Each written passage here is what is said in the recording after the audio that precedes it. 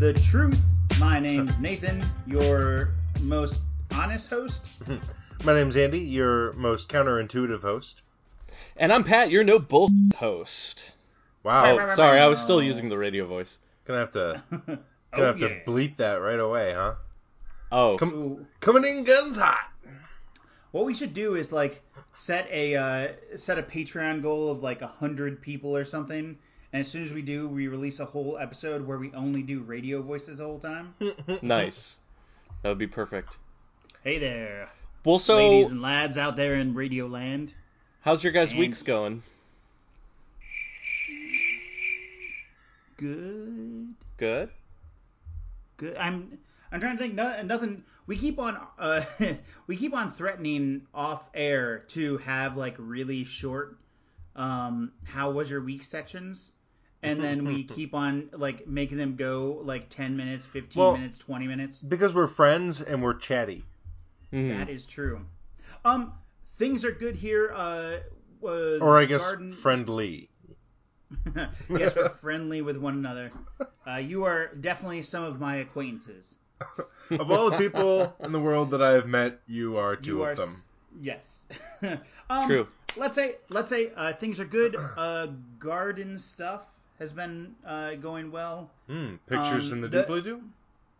Sure, I can throw a couple of those in there. It's fun because it's jumping up. It's a little bit nicer every week. Ooh. I think, all right, so obviously the big thing in my life right now is my stepson Alex. Nothing makes you feel like you're adulting like your stepson getting married.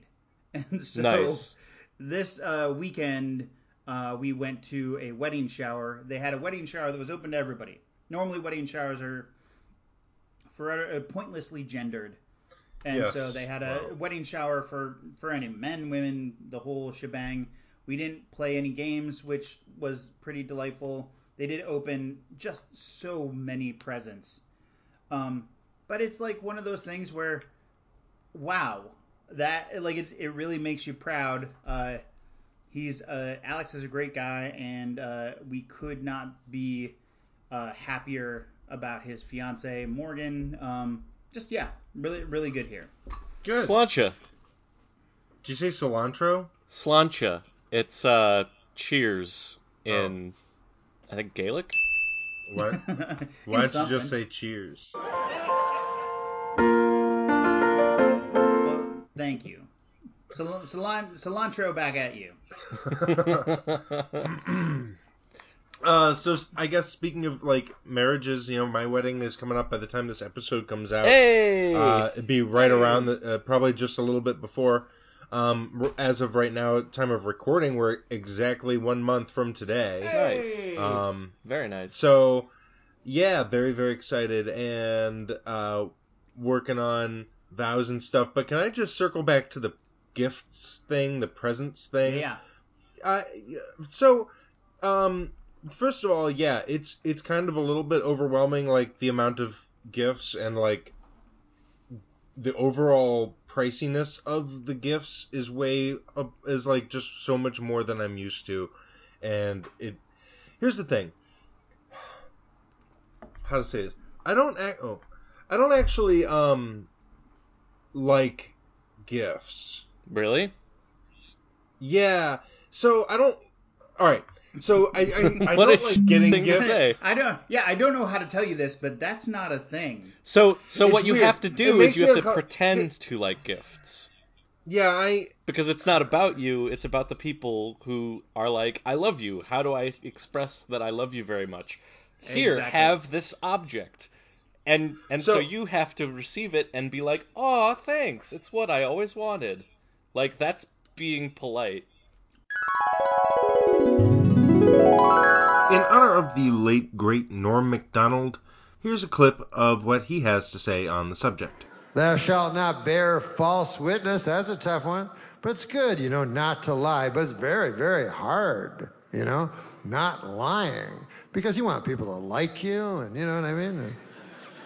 And all kinds of reasons to lie. I thought of a way of not lying, and I'll share it with you if you like. You can tell the truth, word for word, absolutely true. But when you do it, you use a sarcastic accent.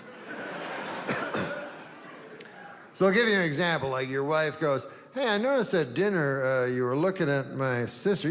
You're not attracted to my sister, are you?" And then you go, "Oh, yes. I forgot to tell you, I'm attracted to your sister." She's like, "All right, Henry, never mind."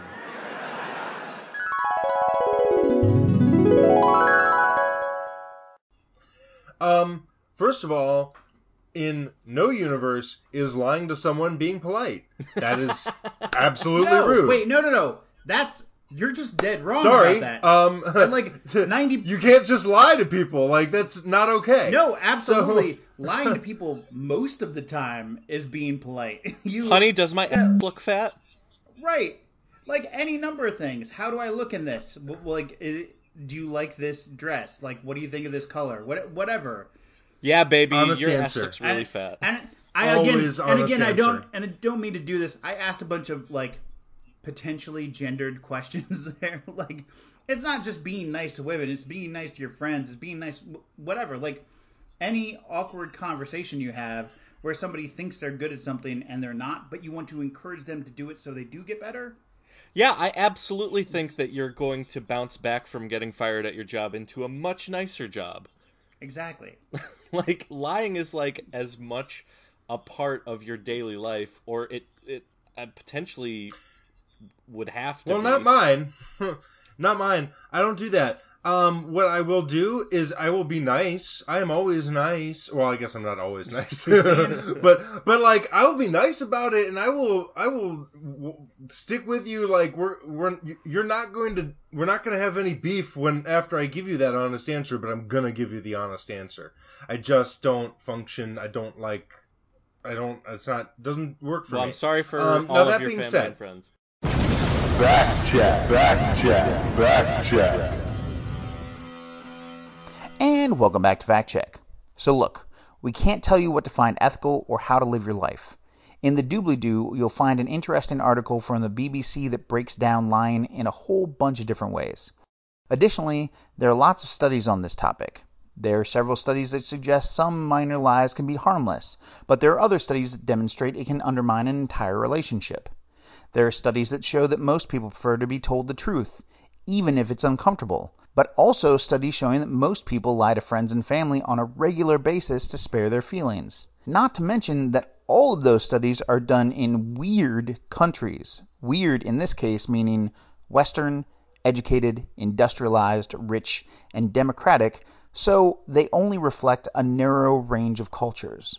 For what it's worth, many of Andy's friends have told him unsolicited that his commitment to compassionate honesty is one of his most admirable traits. However, Andy is the one that wrote that sentence, so take it how you will.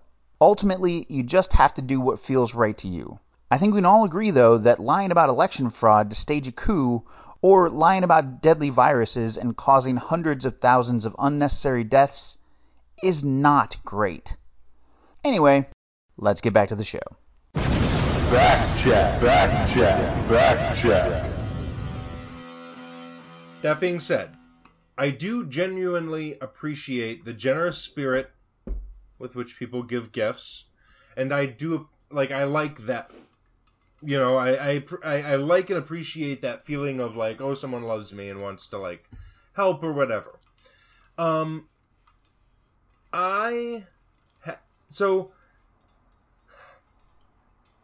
in our case, I feel pretty uncomfortable accepting like upgrading all of our kitchen appliances when the ones that we have are working perfectly fine, and we could be taking all this money and donating it to someone who needs it.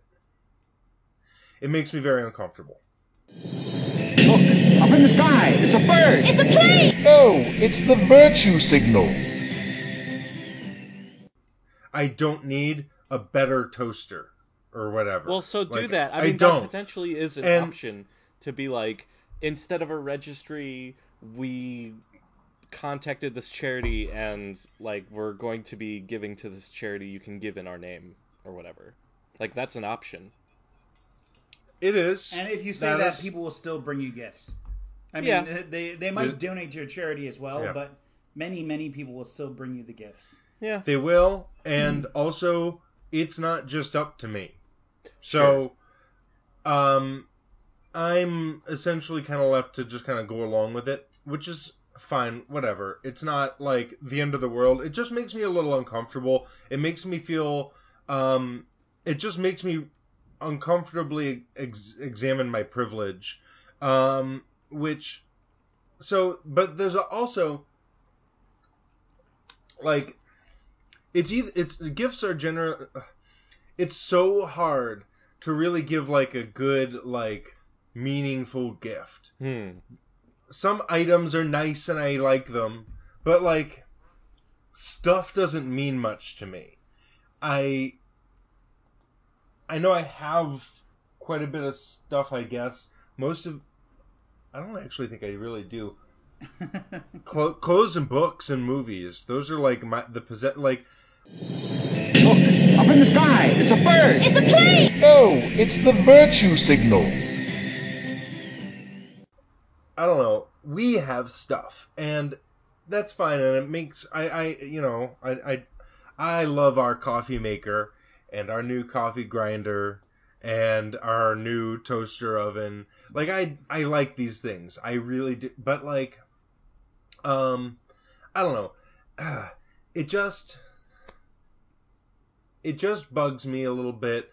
And on the other hand, like if someone tries to go for like a really like deep and thoughtful gift, like I feel like that's just so hard to get it quite right. And it's so, I don't know. What I like if you're, I guess it's still a gift, but it's a different kind of gift. Money, gift cards, and go do something. Like invite me to go hang out at the art museum for a couple hours. That's a good, like, if you want to, do something for my birthday or something, like, that's a great thing. I love that sort of stuff. To those listening, at home, the Cleveland Art Museum is one of the best in the United States and is also free. So totally free. Not a great gift. I guess there are exhibits special exhibits that you can or events, but so I guess it's not totally free, but yeah, most of the museum you just walk in and for as long as you want. Mini fact check. You got no idea, seriously. The peak was in 2016 when Business Insider magazine named the Cleveland Museum of Art the #2 art museum in the nation. But more recently, TripSavvy.com ranked it number 6 in 2019, Ranker.com ranked it number 4 in the same year, and USA Today ranked it number 7 in 2021. You should definitely come check it out. It's dope. Mini fact check. On that subject, did anyone check out the Kane Park Arts Festival? It was 2 weeks ago, I believe. No. Oh, it was rad. So I went with my mom, of course. Anything I do socially is usually with my mom. She's such a sweetheart.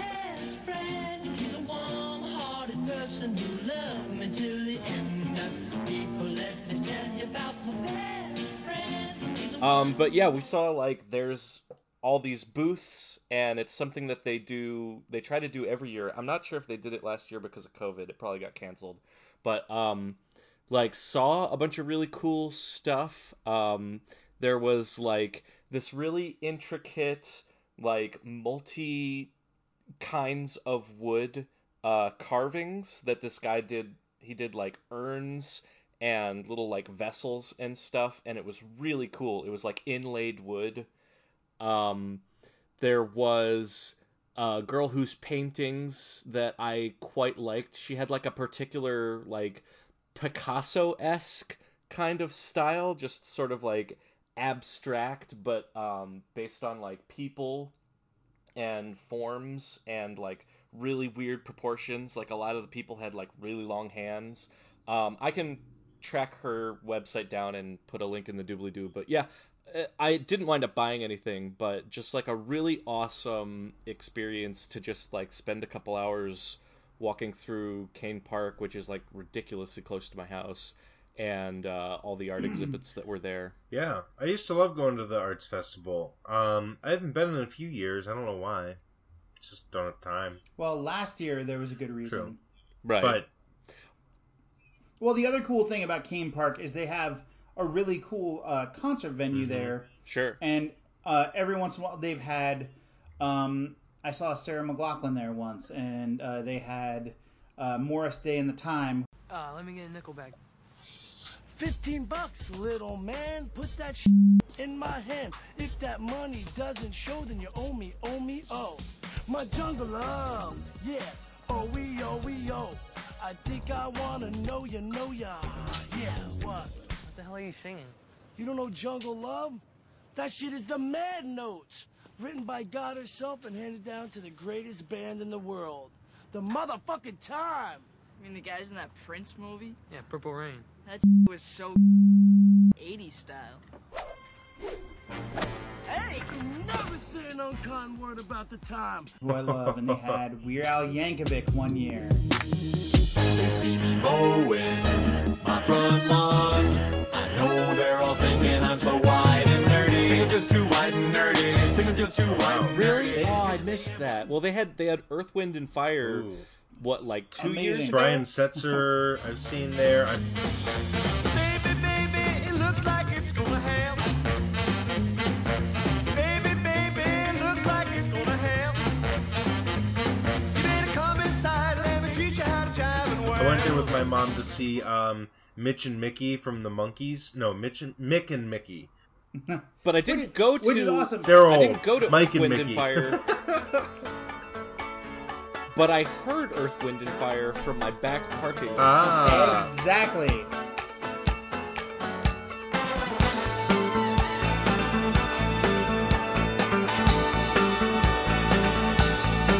Do you remember when it first started? September, love was changing the minds, tender, while chasing the clouds away. Our hearts were ringing. So that's the cool thing about Kane Park is like if you want to see the act, then you have to buy the ticket. If you want to hear the act, all you have to do is go hang out at Kane Park because it's this open air venue that you can't see the stage without a ticket, but you can absolutely hear the concert perfectly. Mm-hmm. And next week we're trying to go to the Asian. It's like a lamp. Yeah, at the festival. zoo. Yes. They have all. Yeah. At the zoo. Yeah, we went not last year, maybe it was 2 years ago, and it was really dope. And you've got to go at night because like when it gets dark, unfortunately it doesn't get dark until like pretty late now, but when it's dark you get to see like all the colors and stuff, and it's like a higher contrast with all the lights and stuff. It was pretty sweet, and we tried to go earlier this week, but we actually got the scheduling wrong, so we actually just wound up watching Waking Life instead, which is a pretty cool movie.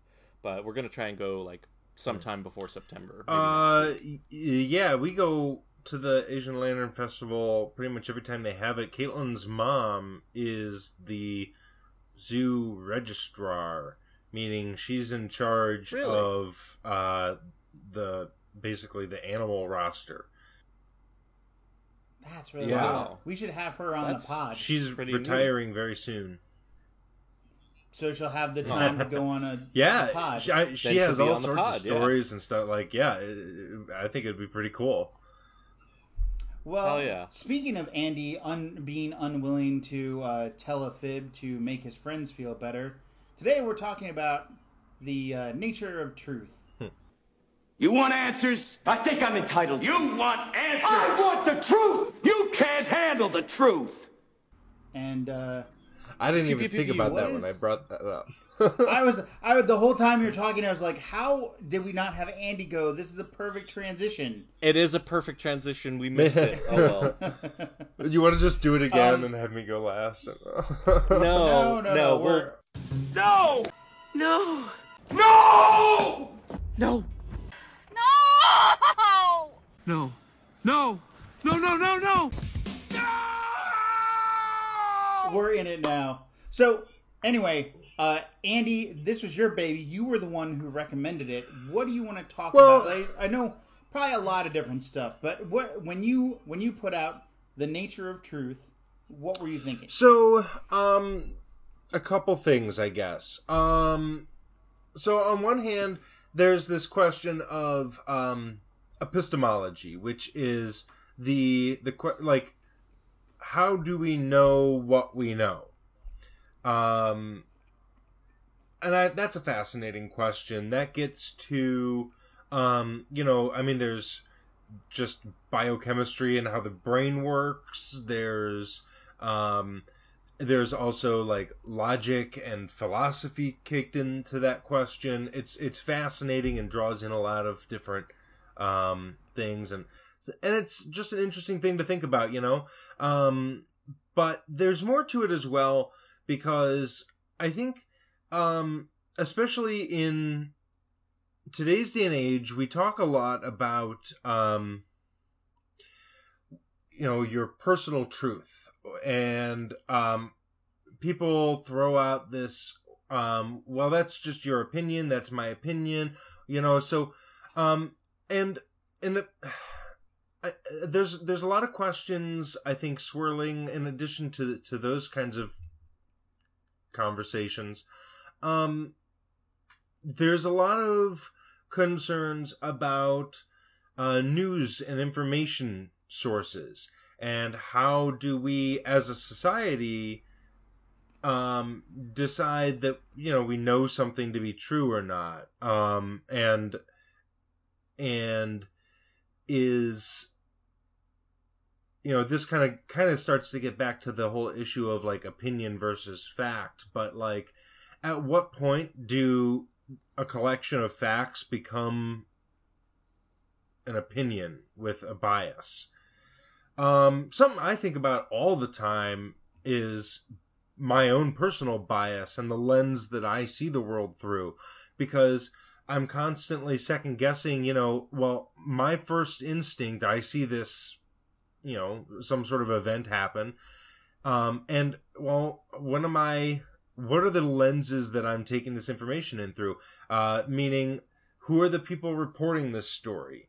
What kind of interests do they have? Who do they work for? And what kind of interests do they have? What kind of interest do I have in reading this story? What are my preconceived notions going into it? So these are all a lot of the things that I think, smaller conversations that swirl around this larger kind of hurricane of the question of what is truth. Yeah, it's also a big subject of philosophy. Now, I'm not like a huge student of this particular branch of philosophy, but there's like theories of knowledge. There's like a lot of debate on like what is truth, like what does that mean when we say truth, and like how do you go about categorizing it? Like, is it based on propositions? Is it based on sentences? Is it based on like corresponding to the world? Like, if I say something and then we go and check the facts to it, like, does it line up to the facts? So that's truth. Another thing I was interested in is, Andy, like, this is probably going to be a very easy question for you, but like, when you're receiving information, like, are there different sources of information that you more readily accept that information as true? And if that's so, is that necessarily good?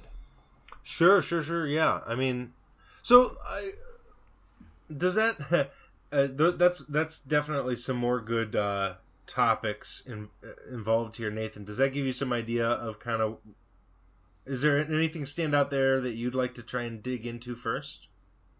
Oh, no, I think I think that gives the audience a good idea of where we're heading. Where do we think would be a good jumping off point? I mean, what is truth? What is truth? All right, 1, 2, 3, go. So, yeah, I mean, all right. So if we're talking about what is truth and what does it mean for something to be true? I mean, there are multiple answers to that question. There are different ways that something can be true. Sure.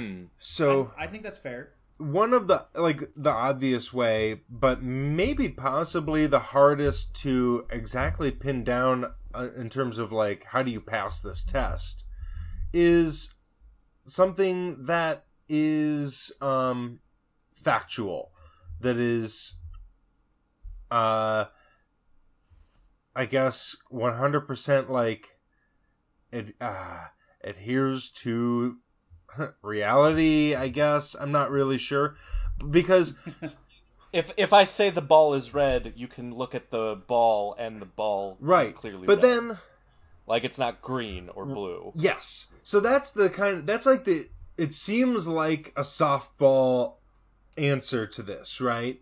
To the question of what is true. Mm-hmm. But the problem is, if we peel back the red onion for a second, so to speak. I believe it was a ball. It wasn't an onion. Onions are ball shaped. We can peel that back too. Onions are ball shaped. At any rate, so if we like kind of peel that back a little bit further, what does red mean? Well, red is really just our brain's interpretations of certain light pigments bouncing off of our retinas. Like, it's not really a thing. Red doesn't actually exist. It's what we've called like a certain. So the ball doesn't have wavelength of light, like a property of redness exactly. Okay, so here's the thing about truth, and I think this might be, at least for me, when you said truth can mean a few different things. I think truth in some respects is subjective. For example, if you say the ball is red, not everybody interprets color in the same way. Not everybody's eyes work the same way. And so that statement can probably be seen from a number of different perspectives. However, if you say to the majority of people that ball appears to be the color red, that's objectively truth.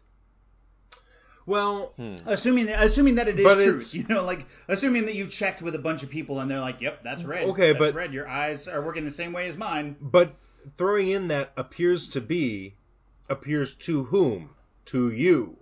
Now it's subjective. To the majority of people. To each individual observer. Right? Right. So those are subjective truths. And so this is like that difference, right? That is their kind of, but the way I framed that was it's not subjective, it's objective, because you can it started out you objective. Go around to the majority of people's eyes do tend to work the same way. And so you could do a survey of most people, like even if we're talking about like a supernatural thing where you could like check in with everybody on Earth and say like what color do you think that ball is? Like once you have that data, you can objectively say the majority of people this ball appears to be the color red. And that is an objective statement. We're even getting into like different theories of knowledge now, because like, what do you trust more? Do you trust your own observations that you make? Do you trust what observations other people make and they report back to you? Like, are we taking this democratically? Like, it's what is true is that the most people agree that it's true? Or is it like what you find in a peer-reviewed scientific journal?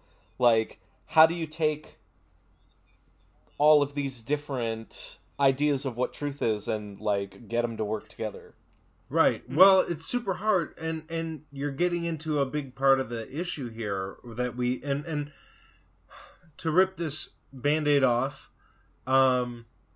this is a problem that we're facing today when millions and millions of people are fed a stream of information that they are told is true and they believe to be true.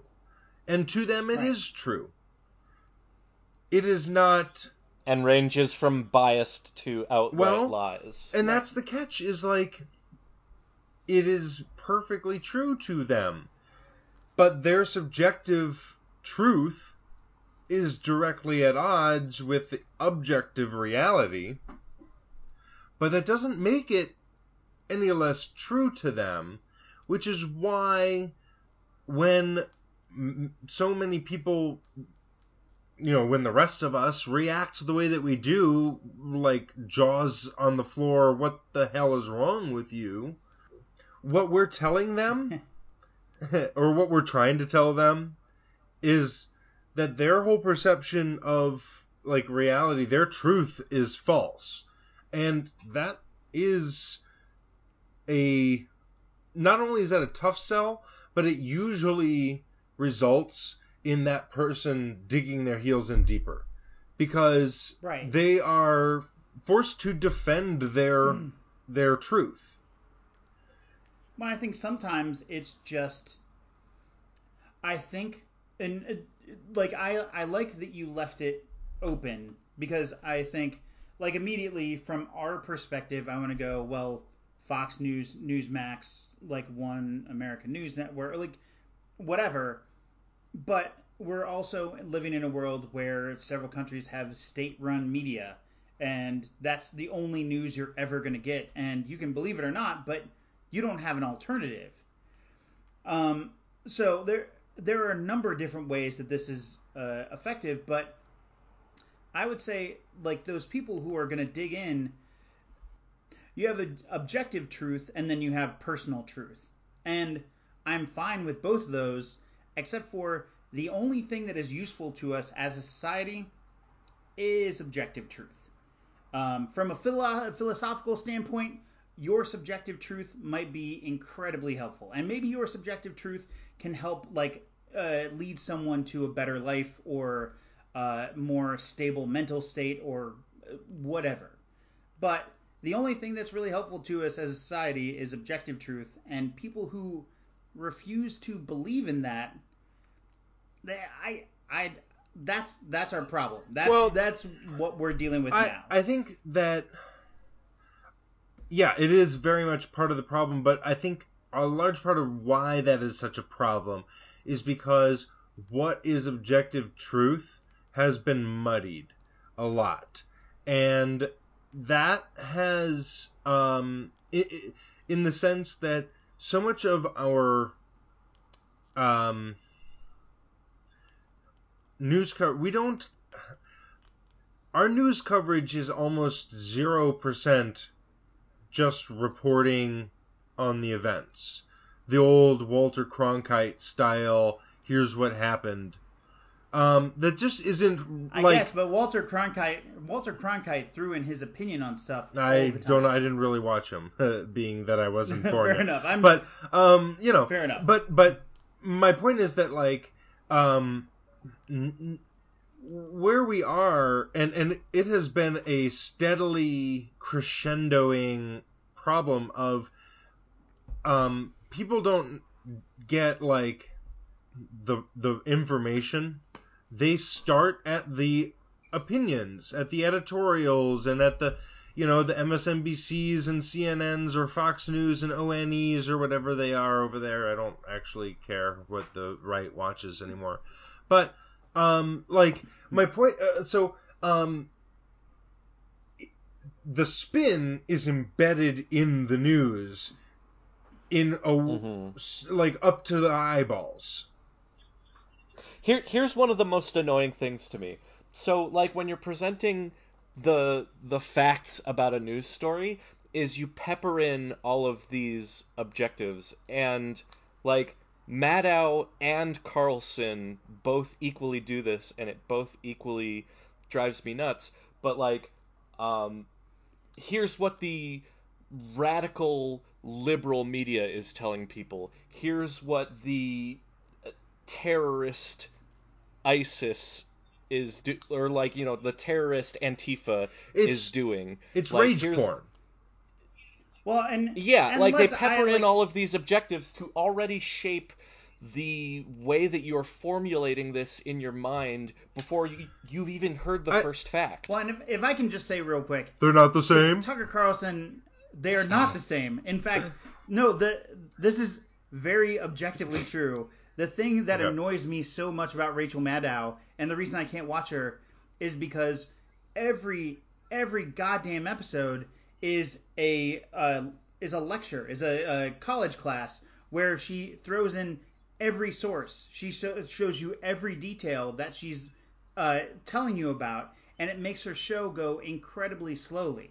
It's not the same. It's the opposite, in fact, where I don't think it's unfair to say that she puts in her opinion because it's an opinion show, but when she gives you her opinions, she lets you know, this is why I have this opinion, here are these facts, here's where we found them, here's where you get that source. But she's still adjective peppers, though. She'll tell you what the cowardly Republican caucus is doing. Yeah, and I think that's fair. I think that's fair. But she makes sure that you know that the place where what she's saying is coming from is factual and reality based, which is not something you get from the Tucker Carlsons. So I'm not trying to say that those shows are the same. Sure. Yeah. I wonder if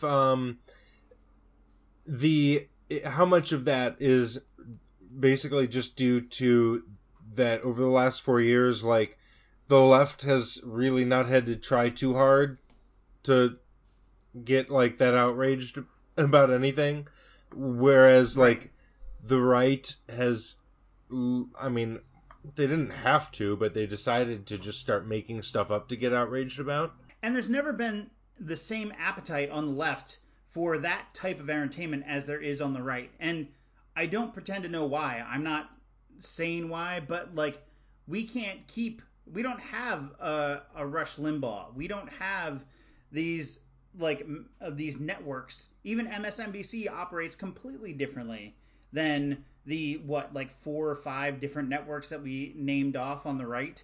There's a market for it that you just don't have on the left, and who knows why that is. Mini fact check. This is a very difficult thing to measure. There are a few sites out there that can help you sort out the news and how it's covered by the various outlets. Adfontes Media, All Sides, and Ground News are some of the best. Having said that, it's a good rule just to be careful and verify the story through multiple sources, especially if it seems too good to be true or wildly outlandish. Deal? Mini fact check.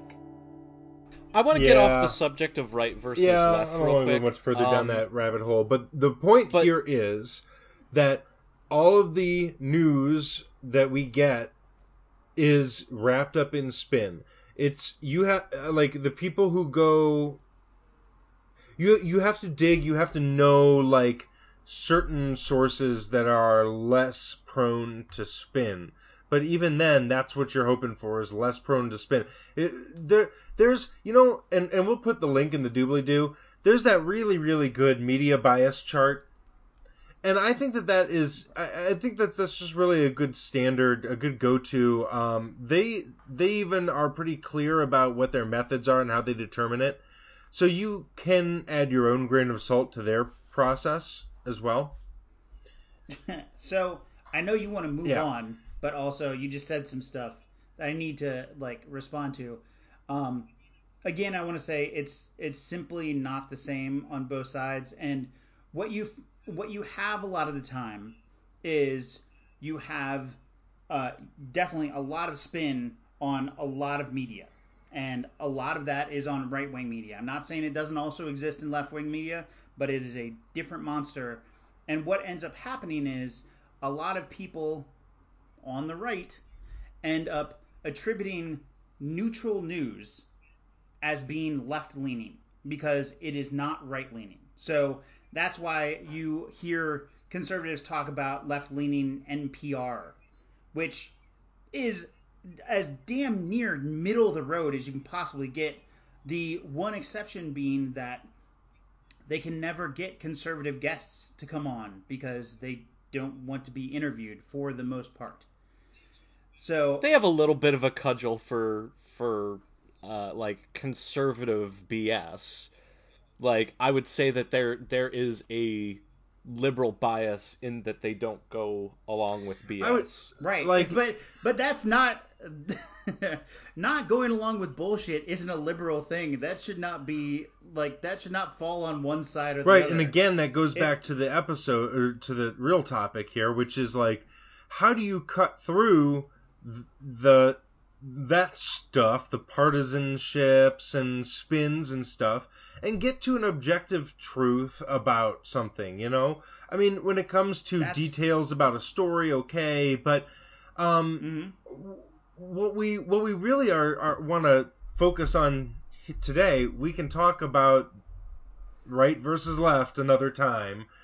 The point was something that they both do, and whether or not it's equal is irrelevant. It's about all of the news that people get being so tied up with all of this spinnery, and how do you cut through that? You've got to be able to understand, you know, I mean, we talk about like critical thinking skills, but I think a lot of people don't really even know what that means. They usually use that's exactly that where I want to as go. like a placeholder for agreeing with me. Right. I do want to say I don't agree with some of the things you just said, but I think the sake of our, I think for the sake of our conversation, I'm going we're just going to roll with it. So, if I can have the floor for a second. Absolutely. So the critical thinking that I was taught is like who, what, where, when, and why. Like when you're looking at a source of information, whatever it is, if it's a news release, if it's a White House press briefing, you're always looking at like who is telling you this, what would they possibly have to gain by telling you this, could they be lying, would they have an incentive to deceive you or to flavor the truth to their liking. You know, you have to be always skeptical of people's motives and people's bias whenever they're presenting you information. And one of my weaknesses in this is that certain types of information I will start to trust that source, maybe more than I should.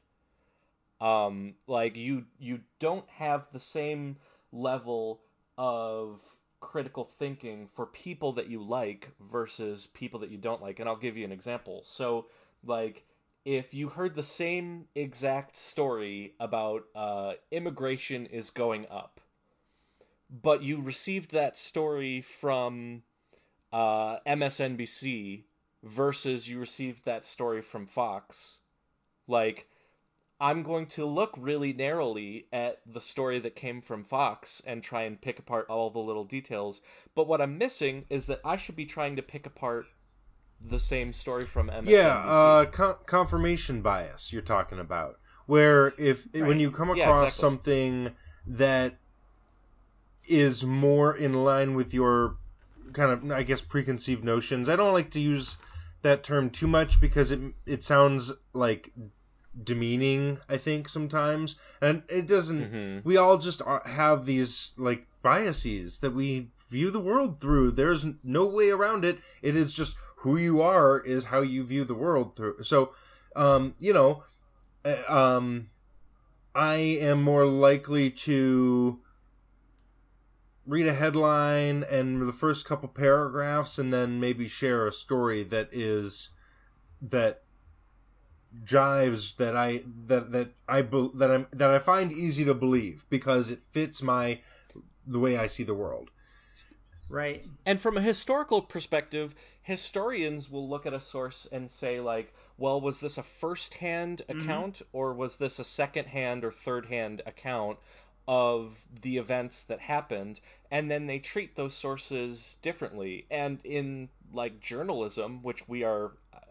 I like to think of us as being at least adjacent to journalism. Like, we should be using that same level of rigor of, like, was this person actually there on the scene and watched the event unfold, or are we getting this like second, third, fourth, fifth hand? Right. And I think one of the things when I have my arguments on Facebook that I look for is I always look for, does this seem like, is this too good to be true? Or like, does this seem too rough or whatever? Like, if something seems like it is too in my wheelhouse, or like it makes the people that I don't like look really, really bad, or the people that I do like look really, really good, I dig into that article like crazy. And what I'm looking for are sources and hyperlinks and like, according to this source, blah, blah, blah. Like, because I know for a fact I'm not going to be able to use that first article that I found. I'm going to have to find out where they got their information from. And if I can't verify it, I don't use it. Same thing when I'm trying to fill in the doobly-doo for this show. If I'm trying to confirm something that we've said that we just assumed was right, if I can't find based in the sourcing that I found, and like, granted, it kind of depends on what we're talking about. If we're talking about a Ben & Jerry's flavor, I kind of don't care. But if we're talking about something having to do with some import, I will make sure that the source that I find is absolutely impeachable, bulletproof, or I'll put in several different sources saying like this says this, and those fact checks. I've talked to you guys about it off air before. What I love with a fact check is black or white. I love it when a fact check is like either we were right on this or we're wrong on this.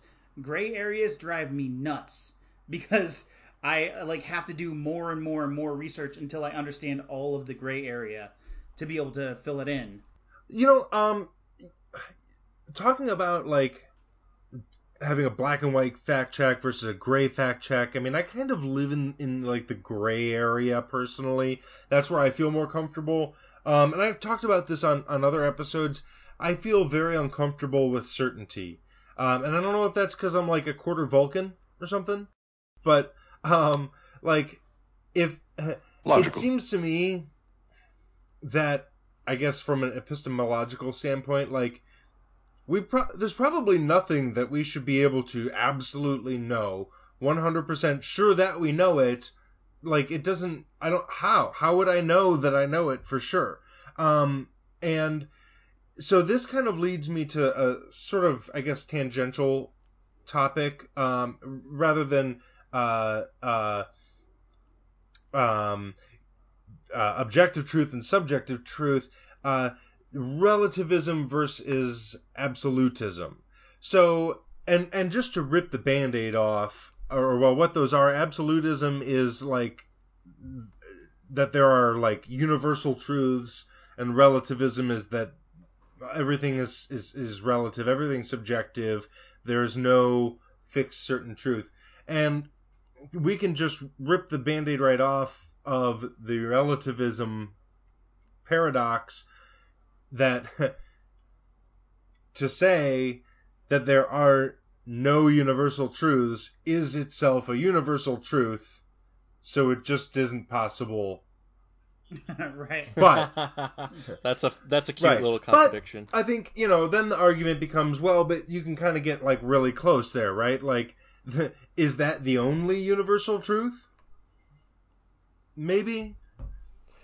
No. So I would say that you rely every day on that the person who put your car engine together knew how internal combustion works. Like you rely on that your doctor knows not to mix two medications together that will kill you.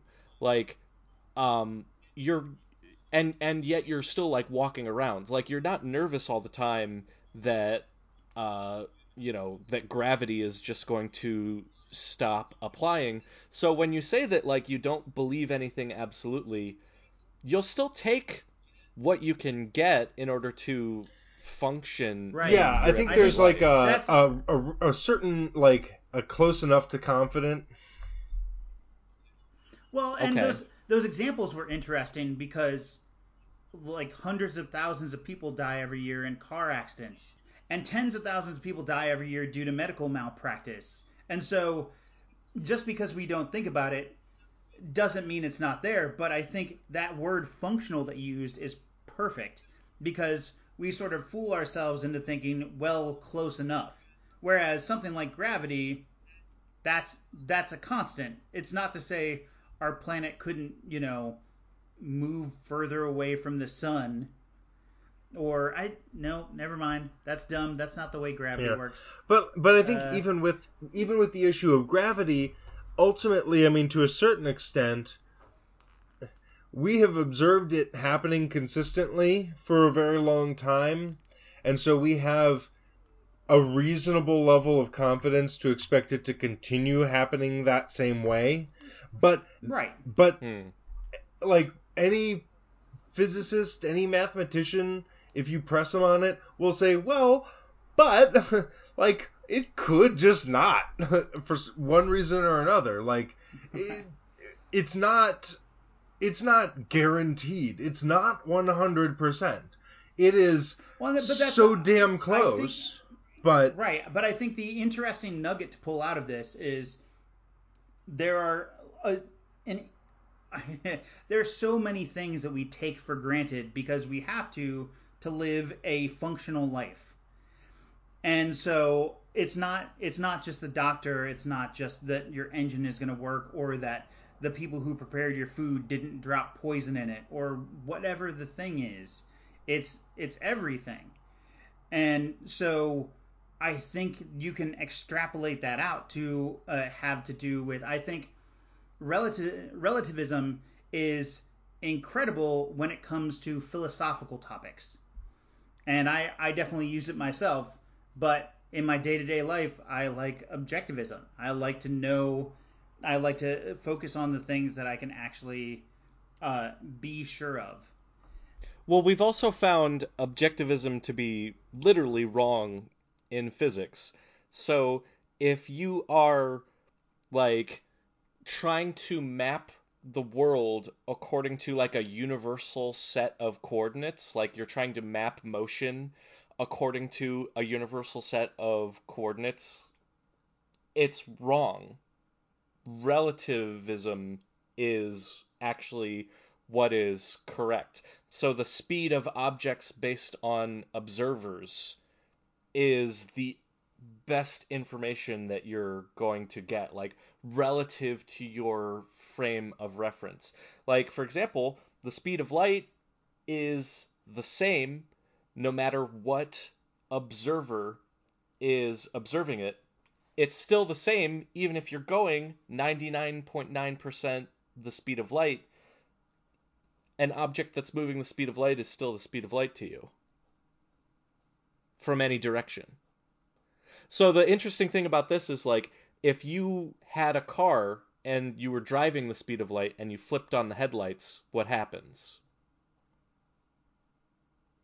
And the answer is that the headlights would move the speed of light away from you. So double the speed of light relative to a fixed point. It would still just be C. They would both be C. So it basically is like you can't like actually see anything ahead of you because from the lights. Relative to your position, it would still be moving C. Does that not make sense? So the car is moving at the speed of light. Yeah, and you flip on the headlights are moving at the speed of light. But the headlights are moving at the speed of light relative to the car that is also moving at the speed of light. Yeah, but you wouldn't say that. So the headlights are moving double the speed of light. No, it's still just moving C. Fact check. And welcome back to Fact Check. Here goes. If a car traveling at the speed of light turns its headlights on, what happens? Well, right off the bat, we're going to throw a big old wet blanket on this here party. Objects with mass cannot travel at the speed of light. So this whole question is firmly hypothetical and there's no answer. So instead, let's consider what happens for a car traveling really, really, really, really, really close to the speed of light. As close as possible without actually being the speed of light. As it flips on its headlights, at that exact instant, the light travels forward from the car at c being the speed of light constant. As the car travels, it continues projecting light forward, effectively lighting its own way. Anyway, let's get back to the show. Fact check, fact check, fact check. But yeah, I mean, the truth is only true from a relativistic point of view in physics, according to Einstein. And we've found a lot of Einstein's predictions to have come true. Well, according to Obi-Wan Kenobi, what he told Luke was true from a certain point of view. True. So. But it was actually a lie. We know that. And he thought it was a helpful white lie. But lo and behold, it ended up screwing Luke over, as all lies do. Well, and it was also a retcon because it was something that George Lucas wrote into the second movie that wasn't necessarily present in the first one. This is a really terrible podcast that we do here. Back to the truth. Just throwing that out there. It's relatively true that we do a terrible podcast. But I'm starting to doubt the existence of objective truth, and the reason is because physics seems to line up with this relativistic point of view. Personally, I lean sort of towards the relativism, but I think, it's worth saying that it's not a one or the other choice, right? This is basically a sliding scale, a gradient. Right. So, I think it's fair to say that, in general, broadly speaking, we all understand that there are... So, you know what? Let me use this. Sam Harris, I've brought him up a number of times. He's got a book out there called The Moral Landscape. Really excellent book. What he lays out in this book is essentially a visual representation of pluralism. Well, when I think about questions of right and wrong and good and evil in universal terms, I think in terms of a moral landscape where the peaks correspond to the heights of human happiness, and the valleys correspond to the lowest depths of misery. When you ask the question, how can we move upwards on this landscape, both personally and collectively, clearly there are right and wrong answers to that question. I think we all agree the KKK is morally corrupt. Not in America, we don't. Yeah. Well, what I would like to get into a little bit today is the different philosophical theories of truth. There's the correspondence theory, the coherence theory, and pragmatic theory. And this is stuff that I basically just read about today. But I'm sure that there are people who've studied it for many years, but I'm going to try to give the roughshod overview. So correspondence is mostly what we've been talking about. Correspondence is if I make a statement that you can go out into the world and check to see if that statement corresponds to the facts of the world, and then you would call that statement true. Kind of like, you guys know the saying, if one person says that it's raining and another person says it's not raining, the news person, the journalist's job is not to cover both sides, but to look out the window. Exactly. That's the correspondence theory of truth. The coherence theory of truth has more to do with mathematical beauty, and internal consistency. So you would say that something is true if it doesn't contradict itself, if it matches the math that we have for it. So for example, if I throw a ball and I predict that it's going to be a parabola, if I take a high-speed camera and I map out all the points, you would say that theory of that it's going to fall in a parabola is coherent if it lines up with the math and the formulae that we have made to correspond to the laws of physics as we know it. So that's coherence. Or maybe a better example would be all of those like proofs that you did in school that you were like, why are we doing this? And like, because it's the only thing in the universe that's definitely true. Right. Right. And even those are based on predicates. So you have to take... You do have some axioms. Yeah, for sure. Certain axioms to be true, and then you say like, well, if that's true, then we can make inferences upon it. Right. Yeah, I mean, a proof is one big if-then statement. Right.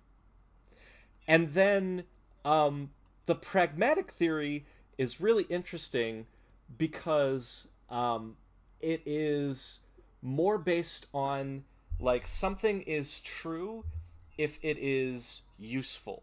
If something is not useful, then we throw it away. All right, fine, bye. There is a philosopher called Peirce who held the view that truth is the end of inquiry, or truth is satisfactory to believe.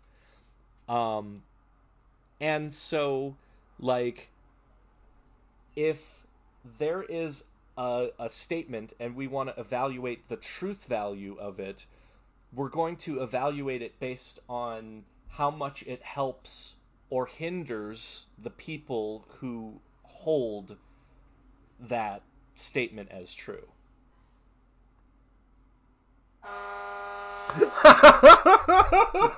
Nice. Excuse me. Oh, man. They're apparently not done yet outside. Yikes. Anyway. Yeah, that is weird. But I mean, it kind of makes sense. It's actually fairly close to the Sam Harris model, which I kind of misstated a little bit there. It's not so much like what people agree on, but it has to do with how much like harm and hurt, or rather harm and help, like how much it harms and how much it helps people and stuff like that. But anyway. So that does kind of sound like that pragmatism model to me. Right. That is interesting. But also, I mean, I don't know, like, here's the thing. I think, personally, I kind of feel like as soon as you're comfortable with calling something true is when problems start. So, like, as far as I'm concerned, the most pragmatic, the most practical way to approach anything and everything is to, you don't have to like distrust everything, but you have to be doubtful of everything. As soon as you are, or I should say as soon as I am certain of something, even if I think that it's, axiomatic or by definition somehow, then I'm probably not thinking critically about whatever it is anymore. If I'm confident, if I'm sure that I'm right. As long as there's doubt, as long as I'm like, well, but I could be wrong because there's this, as long as those thoughts are still floating, then I am comfortable. If that makes sense. Right. Well, so how would you respond to the statement that, like, you are you? What is me? Like an identity, like a something that is like this thing equals this thing, like just confirmation of the terms that we're using. That's called an identity in logic. Yeah, like the identity property, like A equals A. Yeah, A equals A. But I'm saying particularly about you that you, Andy, are Andy. How do you feel about that? Is that something that goes into certainty that you begin to feel uncomfortable about because you're too certain? I don't know what that even means. I'm definitely not certain about that. Am I me? No, I am not sure of that because I don't know what me is. I don't know the terms. They're poorly defined. You know, and like, so one of my good friends, he'll be in my wedding party actually. Ben, he and I have spent many a night up very late, just talking about this kind of. And he always gets really frustrated with me because I just refuse to commit about anything. Yeah. I just won't. I will get down to I think that it is unreasonable to act as though this is not true, but it still might not be. Right? I kind of feel the same way as you. I don't know how, I am me, or what was the phrase that you used, Pat? You are you. You are you. See, I think for me, I would that would be really fast for me to deal with. I'd be like, I don't know, can't find out. Anyway, from there. Anyway, what are we having for dinner? Right. Well, I think you have to continue on in using one of two universes then, and I choose to continue on as if I am me. Right. Well, I'm pretty certain that I'm me just based on the idea that identity is true in any logically consistent system. Like Andy was saying before, that A equals A or B equals B. So me being me, maybe we'll mess up what the terms of that really means. Maybe I'm not the person that I imagined that I was, but I'm still me. You know what I'm saying? Even if there's another person running around named Patrick that I am an imitation of, I am still me. And this brings me back to... Or are you maybe just a simulation of you? Well, that's possible. Yeah. Right. Well, this brings me back to our conversation on free will. This brings me back to the conversation that we had on free will in a different episode, in terms of, we kind of talked about if everything is determined ahead of time, if nothing you do is actually your choice, you're essentially an automaton at that point. Maybe you realize it and maybe you don't, but that is kind of what we're talking about. If you can't control those decisions, if you don't have any control over what your actions are moving forward, what's the point? At that point, I would also say I am me, because I'm not interested in continuing down the other path. The other path is too depressing to even think about. So I'm going to stick with I am me, because it's the only reasonable conclusion to come to where you could move forward with any sort of I don't know, any sort of satisfactory answer. So I think kind of what you're saying is if you aren't you, if you're a simulation of you, right? Like in the Matrix or something, what can you do about it? Anyway. Well, you would also break your logical system. You can't keep a consistent logical system that's based on A doesn't equal A. What postulates would you possibly make after that? You can't reason anything after A doesn't equal A. It's just inherently contradictory. And I would just say at that point it doesn't matter. At that point, why are we even bothering with the exercise after that? But I mean, what does it mean to say? I don't know. That's such a weird question. Are you you? I don't know. I mean, because here's the thing. It's very telling that your answer is not yes. That's it. Pat broke the pod. I don't. So when you say that, are you you? You're using two different yous, really. Those aren't. You're not actually saying A equals A. You're saying is the person that I'm talking to himself? Is the identitative In what property way? true of you? But like, you're either asking just, do I exist? Or you're asking, free will. Are you what you think you are? And the answer to both of those is I don't know. But the answer to do I exist is I don't really know, but I like this is what the chemicals that make up this like what like I don't I feel have like it nothing should be else more to simple. do than exist. Like I can't It should help be it. more simple than you're making it. What I'm asking is Andy the same as Andy? I don't think you made that No! more simple at all. I think that's exactly what you What asked is before. Andy? Does Andy represent like all Andys? Does Andy represent certain personality traits or like what is Andy? But it should be very simple to answer that like is one thing the exact same as itself. Well, life isn't simple. Well, and again, for me, there's only one way to move forward. Like there's two answers. There's two answers to those questions, and you can only answer one of them, or you have to say fuck if something seems simple, you're missing something. Okay. Oh no, it's incredibly complicated. It's that simple. To the point where it's incredibly complicated to the point where it doesn't make sense to even delve into it.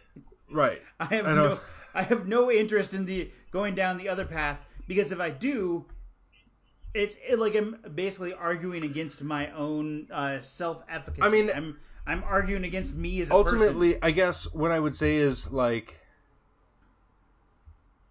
I don't know. You know what? Let me do this. Let me take it here.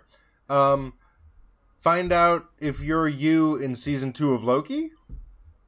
Well, I feel like you guys would have a hard time with symbolic logic. I'm very good at symbolic logic. But the difference is when it's on paper, when it's mathematical, it's different than when it's a person or whatever it is that I might be or might not be. Like when you take like a living, conscious, somewhat intelligent being, now you're talking about a different entity than when you're talking about like an equation, an expression, a mathematical expression that is precise.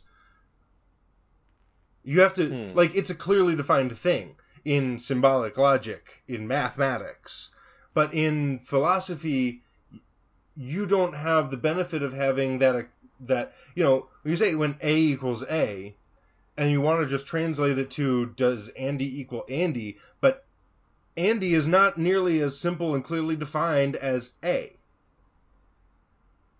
That just doesn't work. No, but the bag that Andy is incorporated in is. If it actually exists. All of you is encompassed in some whole thing. And so is the whole Andy the whole Andy? Well, it's basically asking what your name is, because like the thing that we're going to call A, if that's not actually A, it's B, then let's just call it B instead. Nathan, it's asking if this name that we're labeling this as is accurate. No. So, all right, here if that's the case, first of all, Nathan, no, I am much more than a sack of meat here. I am so much more than that.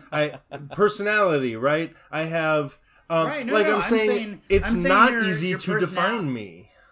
Yeah, your personality is in that sack. Your scent, your stink is in that sack. All of your thoughts and feelings and memories are in that sack.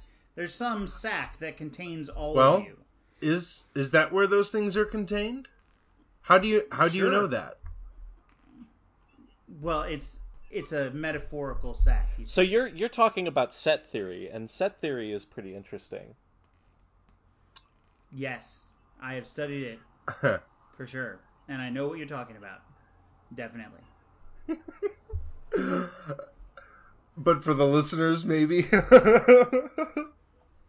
Well, you know what? I want to give some other people a chance to talk. Pat, why don't you tell everybody what set theory is? So set theory is basically like, as opposed to forms where like everything corresponds to like an ideal version of it. Like all teapots are based on like an ideal teapot, but in opposition to that is set theory, where what makes teapots teapots, as opposed to being like, teaspoons, is because all teapots fit into the category of teapots. So yeah, there's like, this is sort of an alternative to the Platonic forms. Yeah, it's what gives things categories. It's Okay. how like attributes arise out of something. Like if I say like all tables are made of wood, like they might encompass tableness, but they're not all necessarily made out of wood. But all wood tables are made of wood. So they fit into the set of things that are made of wood, or the things that are made of things that are tables. Yeah. So for a minute, I thought you were talking about a different kind of set theory, which is a mathematical branch. It's like a graduate level study, involving groups and rings and sets and a very, very, very logic and like symbolic logic based kind of stuff, which would fit into this conversation, which is why I thought that's what you were referring to, but was like, I don't know where you're going to go with this, because that's not easy to talk about on a podcast. Maybe I'm doing a bad job of describing set theory. No. Can you describe set theory better? What? No. You're fine. I just said that when you first brought up set theory, I thought that you were referring to something different. Can you tell me more about that thing?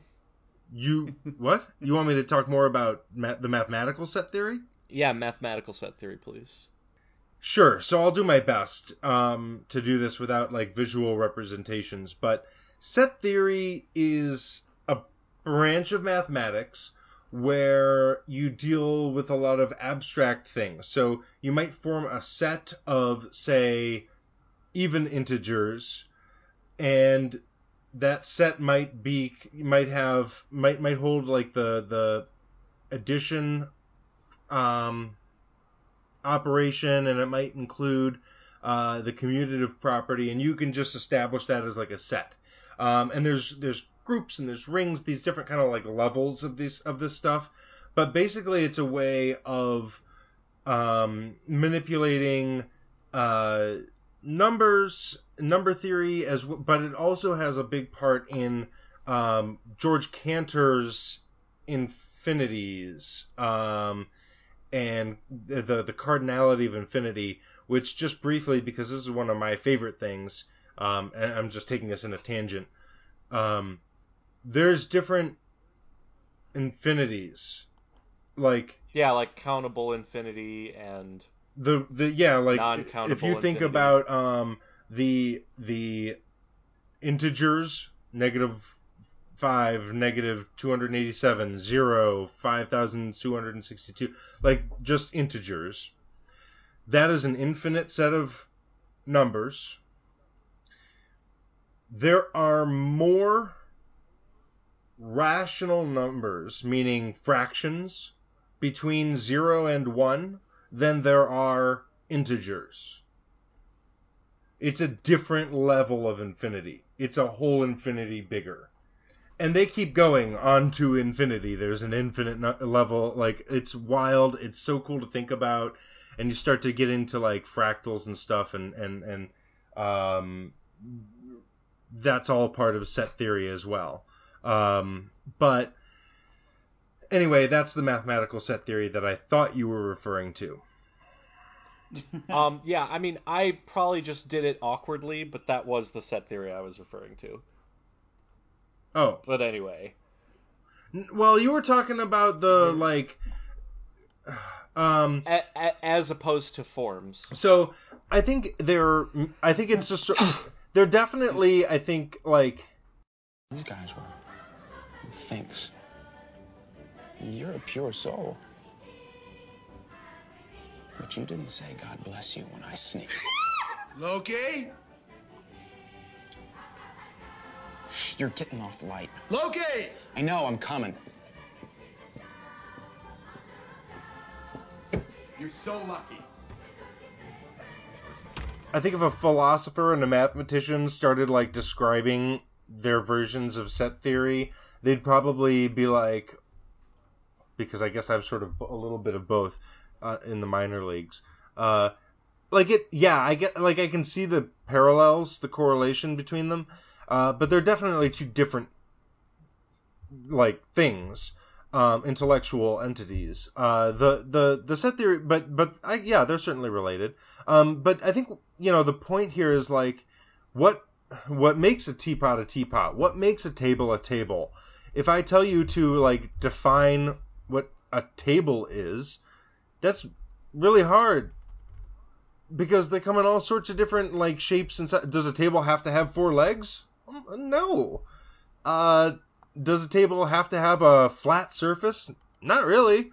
I mean, it probably should at some point, or it's not a very good table, but, like, what is it that makes a table and not something else?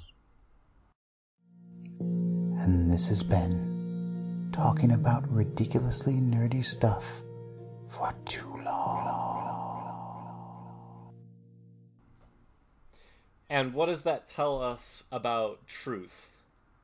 Like, like how well does a table correspond to its tableness? Like, what does that tell us about the greater concept of table? Which is, yeah, it's what we're here for today. Right.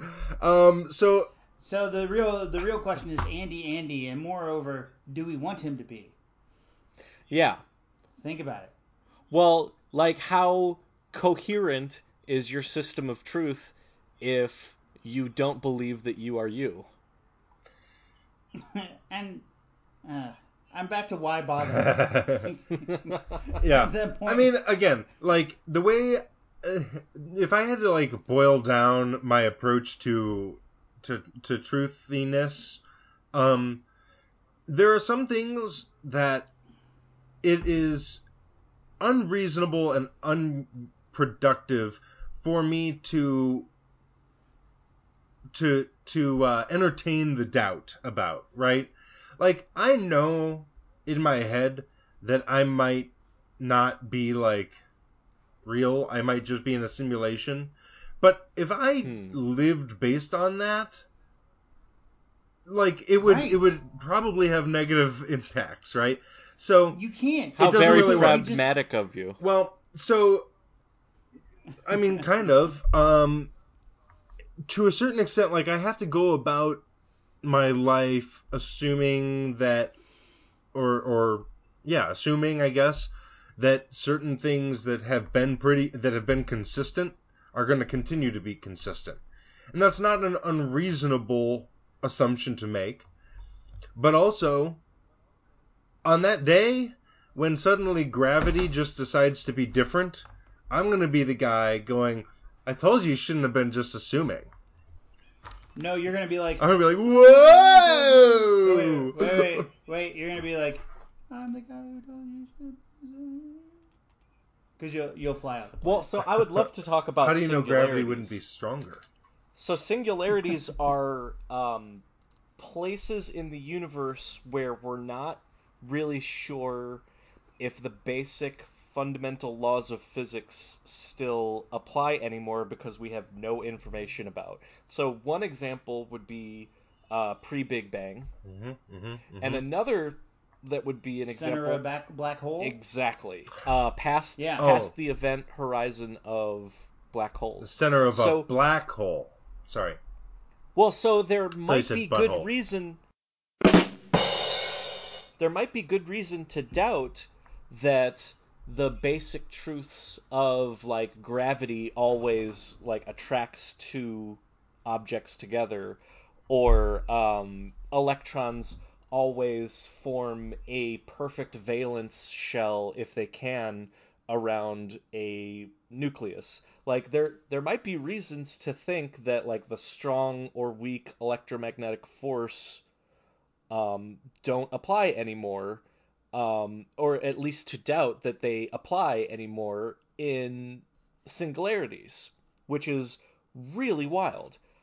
We could imagine there are like other universes or like greater contexts like outside of the Big Bang where these rules got fudged, where maybe the strong and weak electromagnetic force got switched, or where gravity repels instead of attracts. They're fun to think about. We can't really go test these things. I mean, right, but at the same... Not with that attitude. I mean, I think that this is one of those sorts of topics that, like, this is the reason why I take the position I do, because, yeah, it seems to be generally true in everything that we've observed about our universe, our galaxy. These certain things hold true, but there's no real reason to assume that is the case everywhere and has always been and will always be. Why not have, why wouldn't there be, in some, like a different universe or in maybe a different galaxy where the fabric of space-time is stretched a little bit differently and that gravity constant is a little bit different? Why not? It seems, I mean, like, I know just enough about physics and don't know such a broad amount about physics, where that's a perfectly reasonable thing to me anyway. We can maybe get Neil deGrasse Tyson in here to confirm or deny that, but as far as I know, like, why, I'm not gonna just, I would head into those places based on what we've experienced. Like, if I was jumping on a penis-shaped rocket and taking it to a different galaxy... Hey, don't take my precious moment, damn it. Okay. All right. But there's also reason to believe that if like the four fundamental forces are different in another universe, that you would probably turn into a bunch of mush. Quite probably. Or something equivalent. Like, as soon as you showed up, because the laws of physics that you were built with are not the laws of physics there. Yeah. Which would be pretty bad for a stable biological organism. That would be a big bummer, so I'm going to be hoping that they remain constant. Right. This brings us back to my philosophical concept. Why bother? I just, like... So one of the other things that, like, all of this, these thoughts about what is true and, what is, like, a universal truth and what is a general truth and what is, and so on and so forth. I think it also, and thinking about how gravity constants might be different in a different galaxy or something, for all we know, it makes me reflect a lot about kind of the absurdity of our day-to-day life that we live through, in like an existentialist kind of way, a Camus way. And I just recently reread The Myth of Sisyphus, and it's a fascinating book, and he talks a lot about this sort of stuff where, like, we just do these things because we assume things to be true. And it's funny because he doesn't actually say we shouldn't. What he says is we shouldn't do those things. What he kind of comes around to say is, yeah, everything that we do in our day-to-day life is absolutely bonkers. It's weird as shit. And you have to notice that, but you also kind of just have to work within it to a certain extent. And so you just do. This is what he says. The Myth of Sisyphus.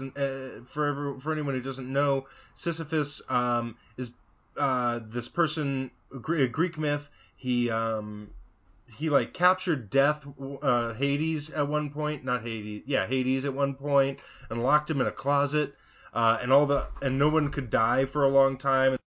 Oh, it's okay, Death. You just worry about feeling better. Lois, what the hell are you doing? Peter, don't you see? As long as he's here, you can't die. Go on. That's it. Wait a minute, so no matter what I do, I won't die? Hey, make yourself at home, Death. I'm going out for a little while. Hey, wait. You can't tell anyone I'm here. For if humanity discovers I'm no longer lurking in the shadows, the consequences will be dire. Go on. That's it. What the hell do you see in him? The gods got pissed, and they figured it out and released Hades, and they punished Sisyphus to roll a boulder up a hill in hell, or the afterlife, for all eternity. While an eagle eats his guts every day. No, that's Prometheus. He stole fire from the gods for the humans, and they punished him to have his guts eaten by a vulture every day.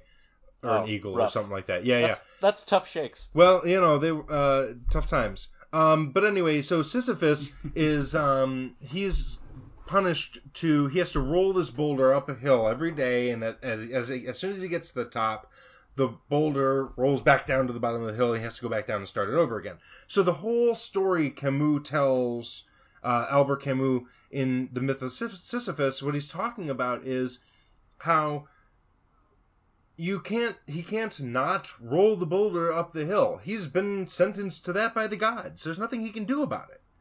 He has no control over that, really.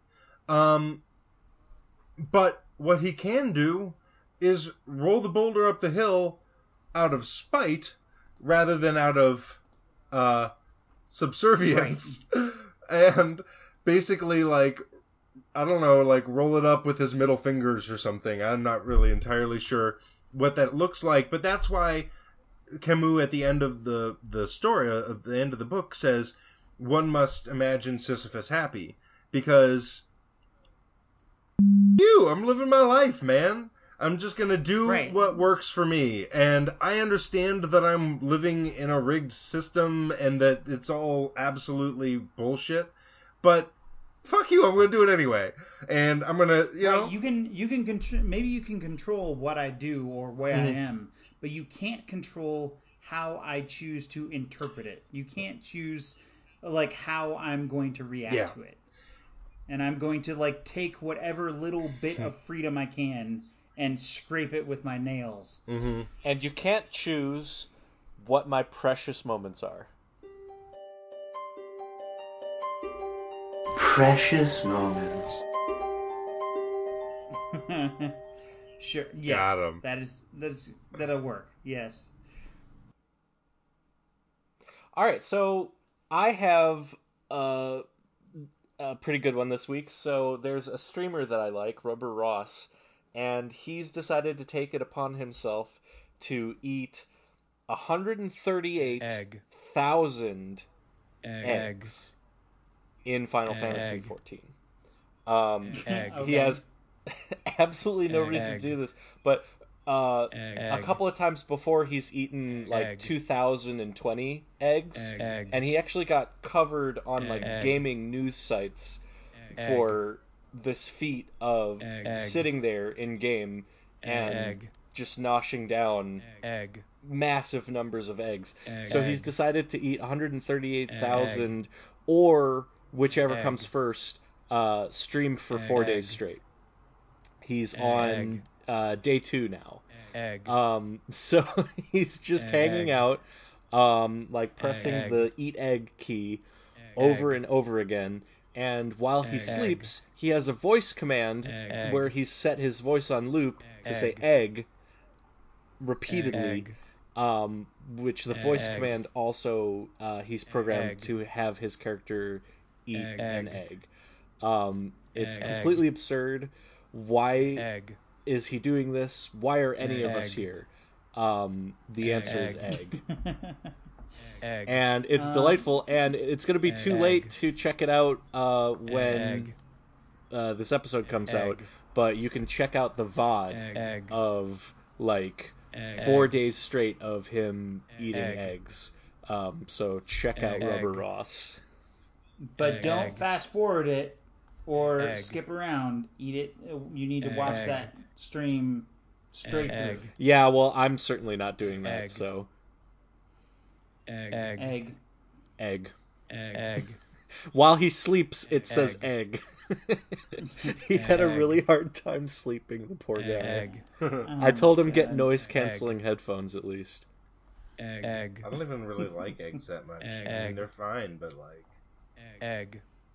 I gotta have talked about this right on the pod. So since Cool I got Hand Luke? the well no, but with the COVID that I very much got last Thanksgiving, one of the fun side effects that popped in afterwards is that it's kind of gross, but my farts smell different than they did before I got COVID. And the other fun thing is that eggs and onions also smell like my farts now. Wild. So you permanently think that eggs and onions smell like fart now? Your old fart or your new fart? My new fart. So it's hard for me to eat eggs and onions. I can still cook with them. It hasn't affected my actual taste. But how much of your taste is mixed up in how you smell things. I feel that way about turkey. You ever just smell turkey? It smells like fart. Anyway. So the other fun thing that I actually kind of like, and I'm gonna I hope that this is not permanent and my taste buds go back to normal, that it goes back to normal and my smell goes back to the way it was before. But the other thing that happened with my taste was that any sort of bell pepper now has this smoky mesquite flavor to it. Weird. Yeah, it's strange, but I kind of like it. They taste kind of good. Permanent life changes from COVID in that peppers have a mesquite flavor. That's wild. Well, and that's the thing. Getting rid of onions and eggs smelling like farts, that's an inherent good. But I actually kind of like smoky peppers now, and I'm afraid it's just gonna go away one day. And I'm never gonna be able to get it. I'm gonna be trying to smoke fresh raw peppers in a smoker out back, and it's just not gonna work. Chasing that high. Right, exactly. Andy, you got anything? Yeah. You should probably go first. If yours is what you suggested it was. I am not going to do the thing that I suggested earlier. Oh, okay. Well, my precious moment, I have a bit from so this whole conversation about truth and stuff takes me back to a book that I read in high school and college that just was a fantastic, excellent book. I haven't read it in a long time though. It's called The Things They Carried by Tim O'Brien. That's a heavy motherfucking book. It's a pretty I mean it's not a bathroom reader really, but it also reads easily. It's definitely a pretty adult book. It deals with adult themes, war, but also truth. And I just wanted to, I guess, read a little bit from it by way of so just a couple quick quotes. So,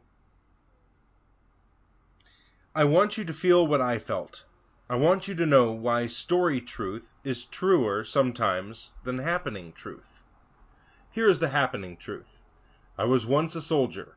There were many bodies, real bodies with real faces, but I was young then and I was afraid to look. And now, 20 years later, I'm left with faceless responsibility and faceless grief. Here is the story truth. He was a slim, dead, almost dainty young man of about 20. He lay in the center of a red clay trail near the village of Maikee. His jaw was in his throat. His one eye was shut, the other eye was a star-shaped hole. I killed him. What stories can do, I guess, is make things present. I can look at things I never looked at. I can attach faces to grief and love and pity and God. I can be brave. I can make myself feel again. Daddy, tell the truth, Kathleen can say. Did you ever kill anybody? And I can say honestly, of course not. Or I can say honestly, yes. Damn, Kathleen. Right. So stop asking questions. Right. Just back off. Really, really, really excellent book, and I'm probably going to give it another read sometime soon after this conversation. Mini fact check. Andy told me to say that he tried to reread it after this conversation, but that some dogs he was taking care of ate his copy. I, however, suspect some sort of tomfoolery. We may never know. Mini fact check. Nice. Nice. It's graphic, like it's Yeah. heavy. It's like gory, I guess, in a book way, but I don't know if I call gore heavy necessarily. I think that the book is thought-provoking. I just don't find it. Maybe it's because I dwell in the dreary in the first place, but it doesn't strike me as like particularly a downer book. Just I guess somber, serious, but it's not a joking book. But I don't really personally think of it as much of a downer. Anyway. Do you think of it as a precious moment? Apparently. You might like Hiroshima. Hiroshima. Okay, wait, no one gets that because that's a thing from college theater. Oh no. That's a dumb thing from college theater. It was a game that we played. It doesn't. So let me talk about two things I'm not going to talk about real quick. I'm not going to talk about Jeff going into space on a rocket that looks really exactly like the Dick! Yeah. Take a look out of starboard. Oh my God, it looks like a huge... Pecker! Oh, where? Wait, that's not a woodpecker. It looks like someone's... Privates! We have reports of an unidentified flying object. It is a long, smooth shaft, complete with two balls. What is that? That looks just like an enormous... Wang, pay attention. I was distracted by that enormous flying... Willie. Yeah. What's that? Well, it looks like a giant... Dick Rocket from the Austin Powers movies. I'm also not going to talk about how Disney Plus reportedly wants to reboot Joss Whedon's Firefly. I heard that. That's not... It's not something... I don't think it's something to be excited about. Like, let's take this perfect thing and, like, wreck it. Although, I will say... They've done a pretty good job about storytelling in the past, and if they got Joss Whedon back, Disney has done a great job with taking over things. Disney makes really good movies. They do it unethically, but they make really good. They have good products. Like they took over Star Wars, and the three movies were not super well received by the nerds, but they were never going to be anyway. But I thought that they were like good movies and a good end to the Skywalker saga. But look at what they did. They were fine. They were a lot better than they could have been. Look at what they did with the Mandalorian series. And they're expanding Star Wars more there. Like they're good at making these movies and shows. We're definitely not. Look at the Marvel we're not shows. Gonna agree on Those Marvel shows are fantastic too. Sure, we're not going to agree on the new Star Wars series, I don't think. But I think yes, they've definitely shown that they're competent and that they pick good people to like take these things over, and they have more money than God, so they can just throw whatever they want at whatever projects they want. Mm-hmm. Not more money than Jeff Bezos though. But we're not talking about him either. Let me tell you, the people I want to talk about are the Norwegian women's beach handball team. Okay. Have you guys heard about them yet? No, what's up? So, apparently they weren't sexy enough.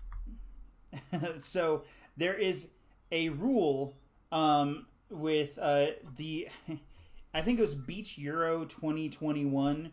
Anyway, the Norwegian team, there's a picture that I'll include in the doobly-doo of the men's team next to the women's team. And the men's team wear these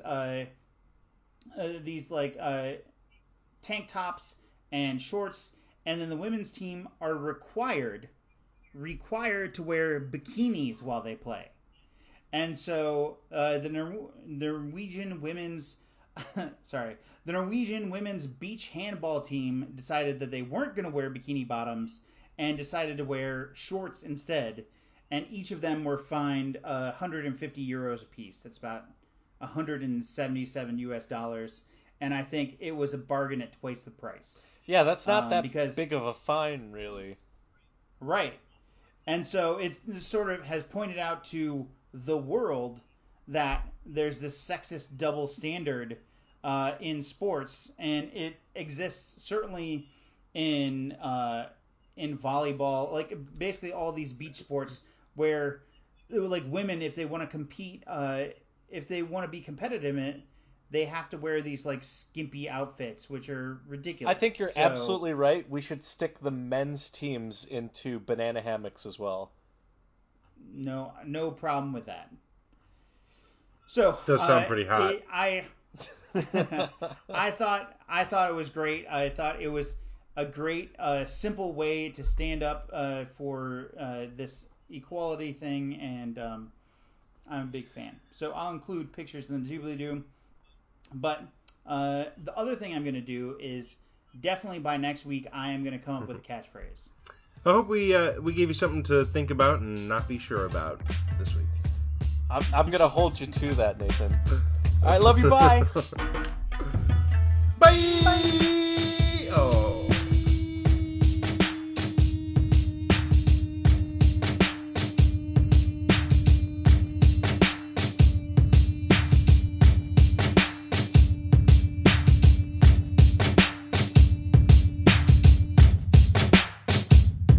We hope you loved that episode, and we would love your honest feedback on the episode, either social media or email, and your honest endorsement of what we've been doing here, whether that is sharing us with a friend of yours who would really enjoy the show, or a financial contribution if that's in your means to help grow the show, or just some good likes, shares, or iTunes reviews. All of that helps. Stay cool. Back with Andy, Nathan, and the Fish. Why? On 106.3. Why are you the only one that gets a nickname? I don't know. Well, why is your nickname so shitty?